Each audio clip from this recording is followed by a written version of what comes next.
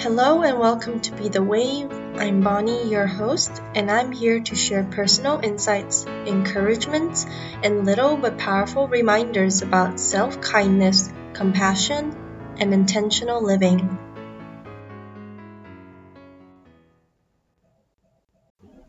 Hello and welcome back to Be the Wave. And as always, my name is Bonnie and I am very glad you are here today. Today, I'd like to talk about something that I've been trying to incorporate a lot in my life, and it is called mindfulness.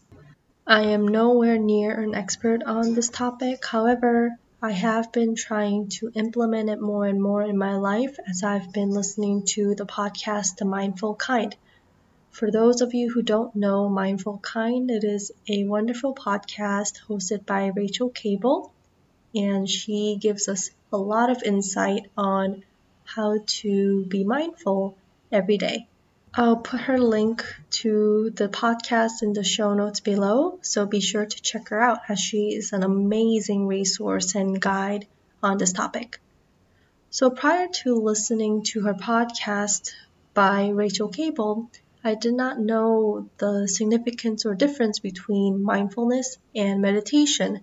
I had always been using those two terminologies interchangeably, but as I've been trying to meditate by using a guided meditation app for 10 minutes every day, plus in addition to that, I have been trying to incorporate mindfulness even beyond meditation, I've realized that there is sort of a difference. Mindfulness is what I define as being aware and acknowledging the present moment without having to change it or wanting to change anything about it. You sort of accept all the sensations, feelings, and thoughts that pass your way in this moment. Now, prior to learning more about mindfulness, I had already known this practice of meditation, where you usually sit down and quietly, silently try to clear your thoughts, either by using a sort of chant in your mind, or by asking yourself a question, or sort of just focusing on the breath. Unfortunately, this is such a difficult thing for me, as just sitting still for 10 minutes is already much of a challenge, let alone trying to clear my thoughts. And it just felt very unnatural and sort of stiff and not a very relaxing thing for me to practice. I had always thought that mindfulness was the exact same thing as meditation. However, as I'm in the process of learning more about mindfulness, I really like to think of mindfulness as this umbrella term, and meditation is just a form of mindfulness. Sitting meditation is just one way you can practice being mindful. However, there are just so many different ways you can practice or engage in that state of mindfulness. Now, this practice of really trying to stay in the present moment without judging your feelings and just trying to accept the feelings, the thoughts, and the emotions that come up is such a difficult thing, I think. I think that's because we often don't have so much time to even let our thoughts or emotions or feelings go, like let them be naturally. And I think this is largely because our society wants us to feel a certain way. For example, wants us to feel accomplished, wants us to feel important, wants us to feel happy. And when we don't feel that way, I think we have a tendency to judge ourselves for that rather than sort of accept what it is at the present moment and just see how it goes.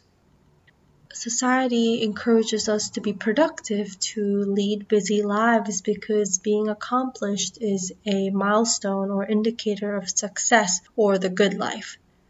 However, this often brings us a lot of anxiety, especially for me, living and trying to work as a first-year teacher in a public school was very, very anxiety provoking, and I felt my heart racing and having so many thoughts and emotions and feelings tangled up that it was really difficult for me to be mindful.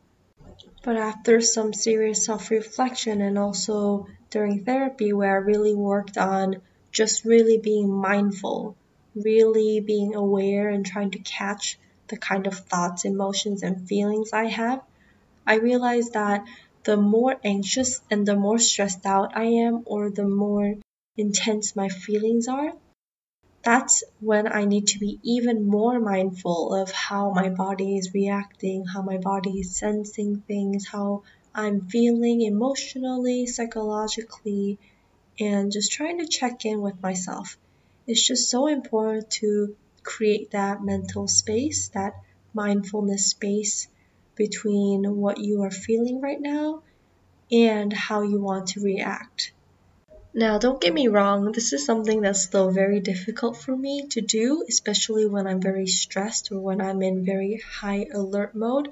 But I do realize that every time I try to be mindful, every time I try to catch myself or try to slow my life down a little bit, the more I'm able to be patient and more open and more generous about how I'm feeling and towards myself. As I said, Rachel Cable from The Mindful Kind gives us so many wonderful ways we can engage in mindfulness beyond just doing sitting meditation. And I like to talk about my 5 top ways I like to engage in mindfulness. And a lot of this is inspired by Rachel Cable. And some of it is, I guess, from my own ideas or practice in my daily living. So the very first way I like to try to be mindful every day is right after work when I head out the school building. I try to look up at the sky to see what color it is, breathe in deep and breathe out deeply, and look at the various colors I see around me. Often, when I'm so busy and caught up in my own life or in my own head, I don't really think about or try to look at my immediate surroundings because I have so many busy thoughts. So when I do sort of try to take the time to look at the sky, to look at the trees, and to take a deep breath, it's as if my body sort of knows and tells me to slow down a little bit. And I would say that this is one of my favorite mindfulness practices. It is such a short and sweet sort of practice that anyone can really do it every day.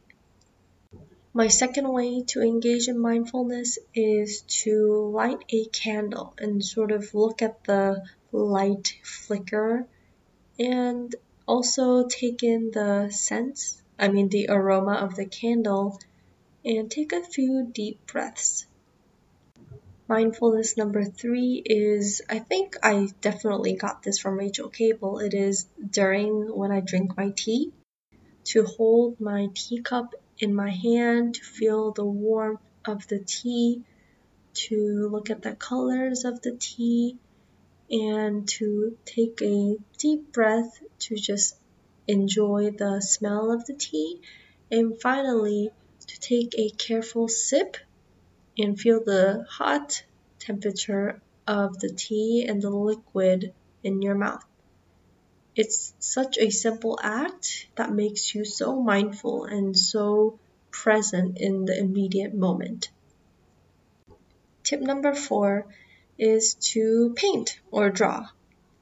I've been going to a few art therapy classes throughout the few months of April, May, and June.